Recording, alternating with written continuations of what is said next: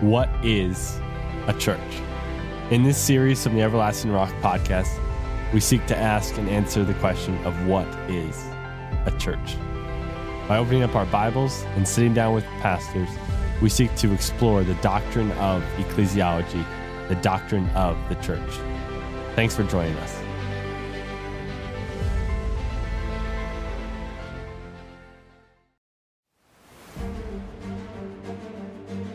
Welcome to the very first episode of What is a Church? In this series, we seek to explore what God's purpose for the church is by looking at Scripture. My pastor always says to look at the blueprint to see what the church is to be and to do. And our blueprint is Scripture.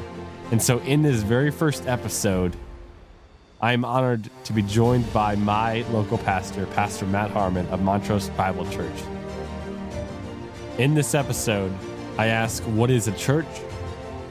We explore the definition of ecclesia. We talk about the beginning of church in Scripture, and we talk about the church's foundation. Grab your Bibles and tune in now, because here we go for what is a church. What is a church? That is the question we are seeking to answer in this study. What is a church? And so I want to begin this conversation today by simply asking you, what is a church? Yeah, I think if you ask that question of 100 people, even those who attend such a place, you would get a lot of different answers. So I think to properly put this in perspective and bring a right definition to this word, the church, we want to look at the scriptural word, which is that Greek word ekklesia.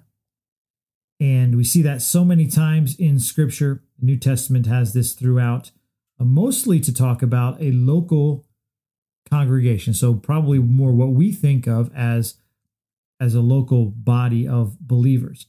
So ekklesia really has two parts of meaning. First, it talks about being an assembly, the bringing together of people. And so I think as we think of this idea, congregation, people who are going to congregate and be together. But of course, then we have to ask a little bit more probing question to say, well, who are those who are coming together in that congregation? And that's really the more particular, pointed part of that definition for ecclesia, being the called out ones. So we put those together and we say, well, then the church really is the assembly of called out ones. Perhaps a way to think of it is this: those who are in a relationship with Christ Jesus are now brought into relationship with one another. Yep. So to me, that is where this starts. And of course, that begins to become a filter then.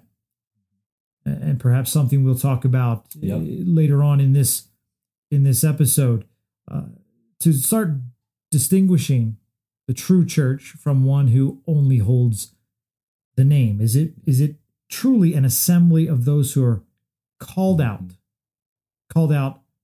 from worldliness, called into a deeper, long-lasting, more meaningful relationship with the Lord Jesus Christ? Is that true of the congregation, or is it a different gathering of different persons that may not fully qualify under the definition the church? Yeah. So let's begin by looking at Scripture, because Scripture is our blueprint. It gives us a guide for what is a church, because the world has defined church in so many various ways. And even over the last couple of years now, churches come to mean a lot of things. And so we want to look at Scripture and really see, what did the church look like at the very beginning? So really, where is the beginning of church in Scripture? Yeah, well, you're absolutely right. One of the things that's important to do for all of us is to return to the original master blueprint. And that's found in Scripture. So when did the church get its start? Where do we found the foundation of the church? Where do we see it birthed?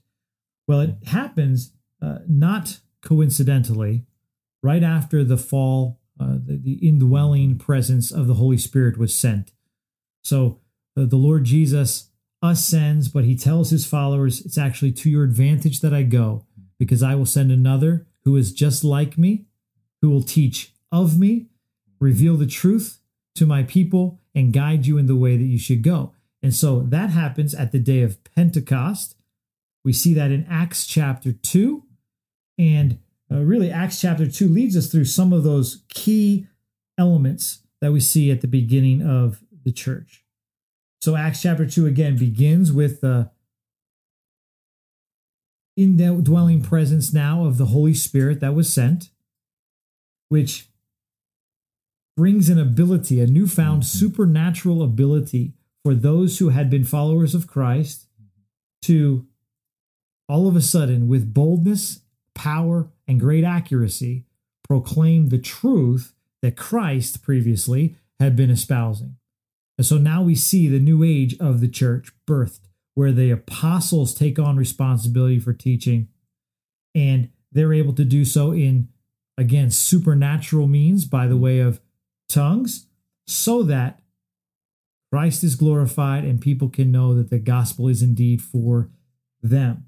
And so Peter, most notably in Acts chapter 2, gives what we call the first Christian sermon, or the first sermon in a church age, where he challenges people about their treatment of Christ and calls them to repentance and a relationship. So if we pick up the text in Acts chapter 2, following Peter's brilliant exposition, Acts chapter 2, verse 37, we begin to see the gathering of people together around this new thing, the church. I'll start reading in verse 37. Now when they heard this, that is Peter's preaching, they were pierced to the heart and said to Peter and the rest of the apostles, Brethren, what shall we do? Peter said to them, Repent, and each of you be baptized in the name of Jesus Christ for the forgiveness of your sins, and you will receive the gift of the Holy Spirit.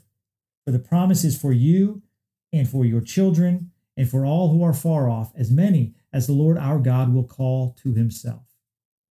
And with many other words, he solemnly testified and kept on exhorting them, saying, Be saved from this perverse generation. So then, those who had received his word were baptized, and that day there were added about 3,000 souls. What were those souls doing? What does the church of 3,000 look like? We find that in verse 42. They were continually devoting themselves to the apostles' teaching and to fellowship, to the breaking of bread, and to prayer. Everyone kept feeling a sense of awe, and many wonders and signs were taking place through the apostles. And all those who had believed were together and had all things in common, and they began selling their property and possessions and were sharing them with all as anyone might have need. Day by day, continuing with one mind in the temple, breaking bread from house to house, they were taking their meals together with gladness and sincerity of heart, praising God and having favor with all the people. And the Lord was adding to their number day by day those who were being saved. So again, as we begin to think about the church, what should the church be? What should the church be focusing on? What kinds of things ought to be important as we gather?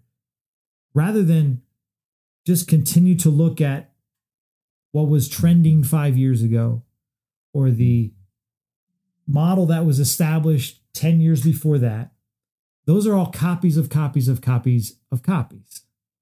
We want to go back and return to the original blueprint that was set in place by the Lord God himself. Say at the very outset of this thing called the church, what was happening, what was important, and we see many of those elements in Acts chapter 2. Yeah, there's some major stuff in Acts 2, like beginning talking about the Holy Spirit, receiving the Holy Spirit. And then you mentioned Peter preaching, and he brings the word of God fully. He does not only preach a little bit. He preaches this masterful sermon by the Spirit. The Spirit works in him, bringing 3,000 to Christ.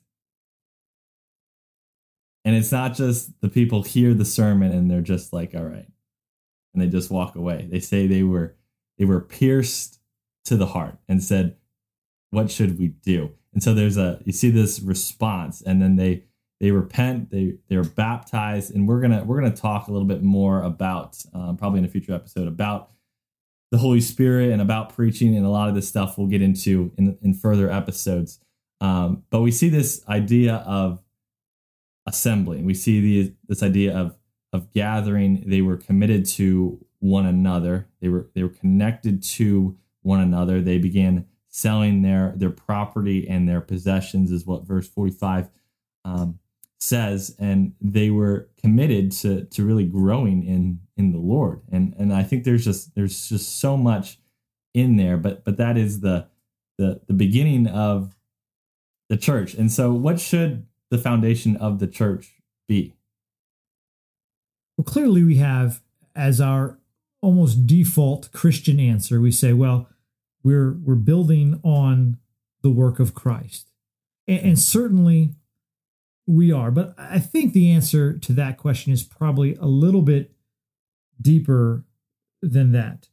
Again, with Scripture as our guide, if we turn to Ephesians chapter 2, I think there's an interesting insight that Paul gives in writing the letter to the elders that he established and left behind at the church of Ephesus, which talks about the church, its foundation, and how it should be properly built. And so Ephesians chapter 2, perhaps we would begin in verse 13. But now in Christ Jesus, you who were formerly far off have been brought near by the blood of Christ. For he himself is our peace, who made both groups into one and broke down the barrier of the dividing wall by abolishing in his flesh the enmity, which is the law of commandments contained in ordinances, so that in himself he might make the two into one new man, thus establishing peace, and might reconcile them both in one body to God through the cross, by it having been put to death the enmity.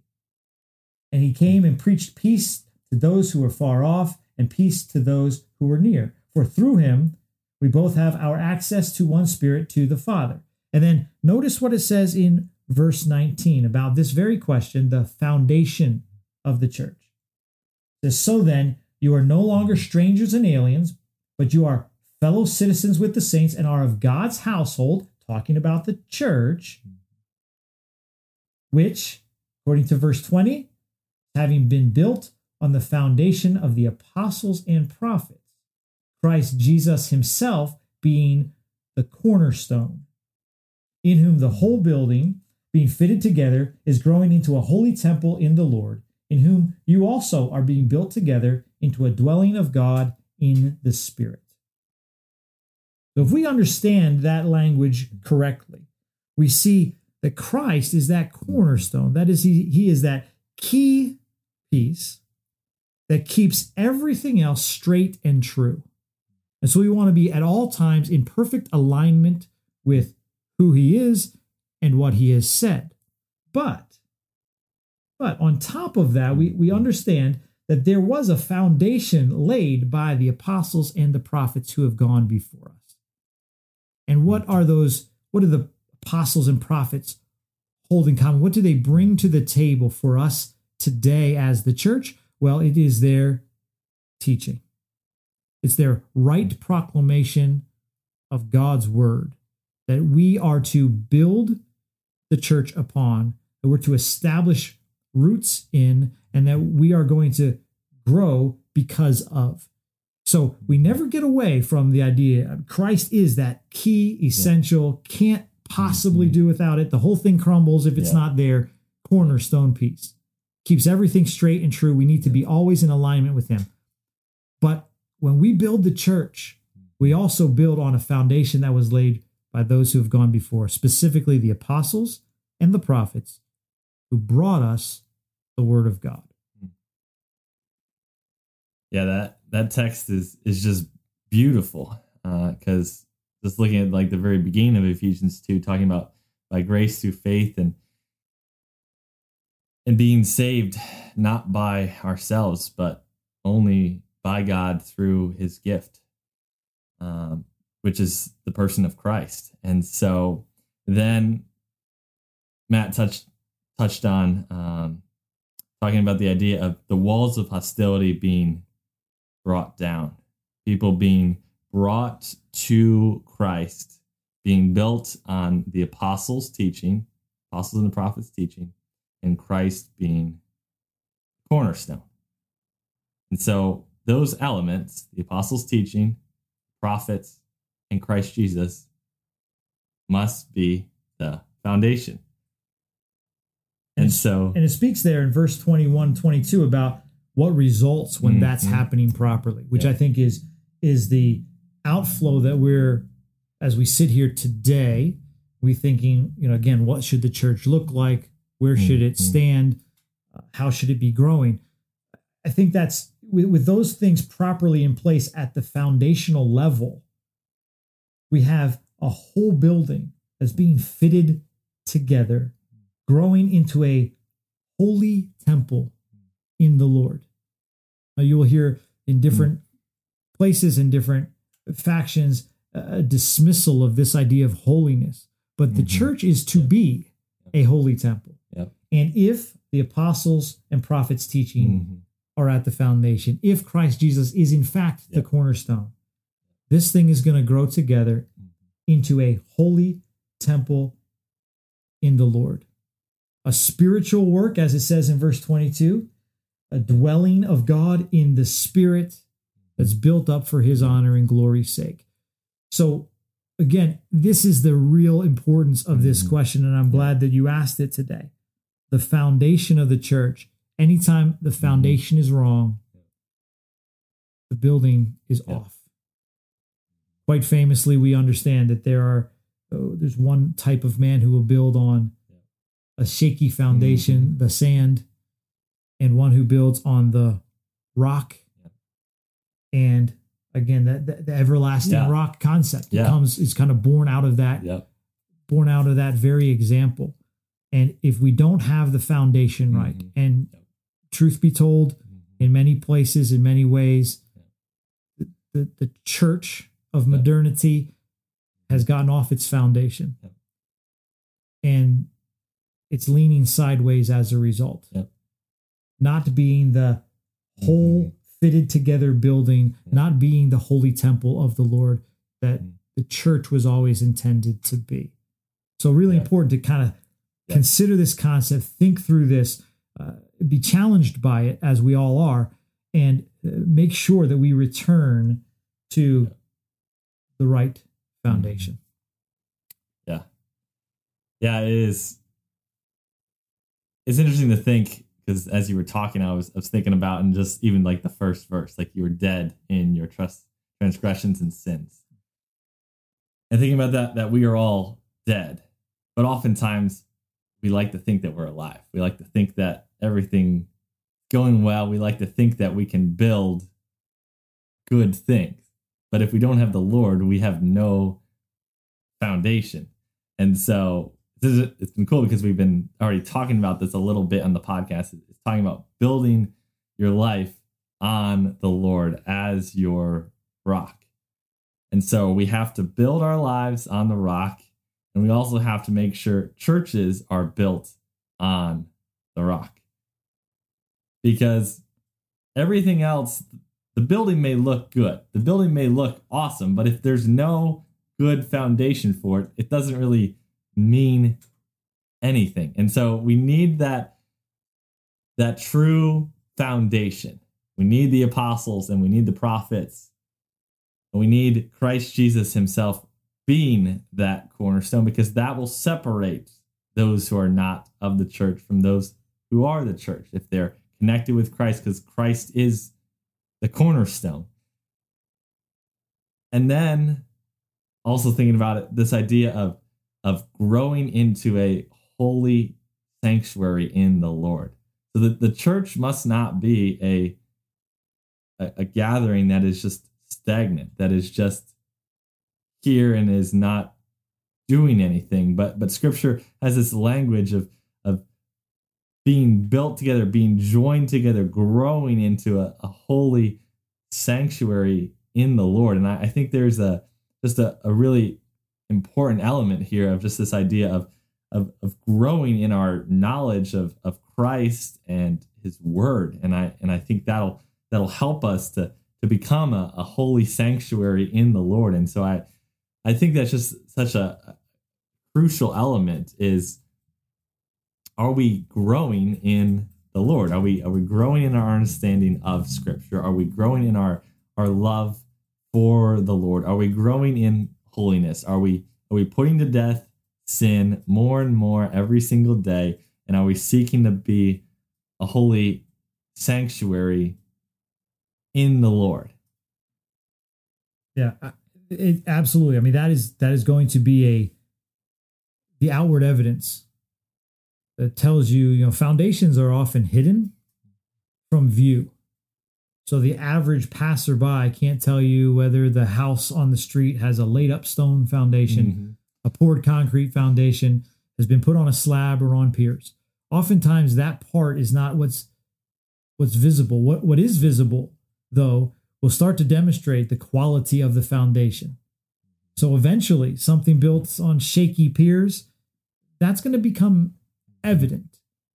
In bringing that example back to church life, if we have a group of people who have no desire or appetite for holiness, who have not even made that an aim, granted, we fall short, but who have not even made that an aim,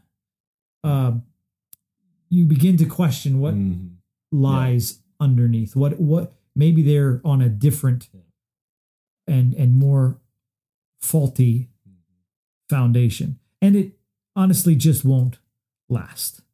You build on the sand, it goes up quick. It could be a massive structure. But what does it say? When the storms of life come, and they will, when they're tested in eternity by the one who tests, the Lord God, it just doesn't stand. And so, glad you asked that question. Really important that we continue to think about that as we consider the church moving forward. Yeah, I think it is just so important of having that right foundation. And it's cool also just to think about and just talking this idea of being a holy sanctuary in the Lord, growing into that, just thinking also about our state before Christ, that we were dead in transgressions and sins, and we were completely far away from holiness whatsoever. But God, being rich in mercy because of His great love with which He loved us, Ephesians 2:4. It is just amazing to think that Christ brought us salvation, that He brought us back to the Lord, that we were dead in sin, that Christ died for our sins, brought us back to God. The Spirit indwells the believer, grows, sanctifies, and helps us to begin to walk a life that is honoring to the Lord. And as we walk by His Spirit, we're going to be constantly pursuing more and more and more holiness.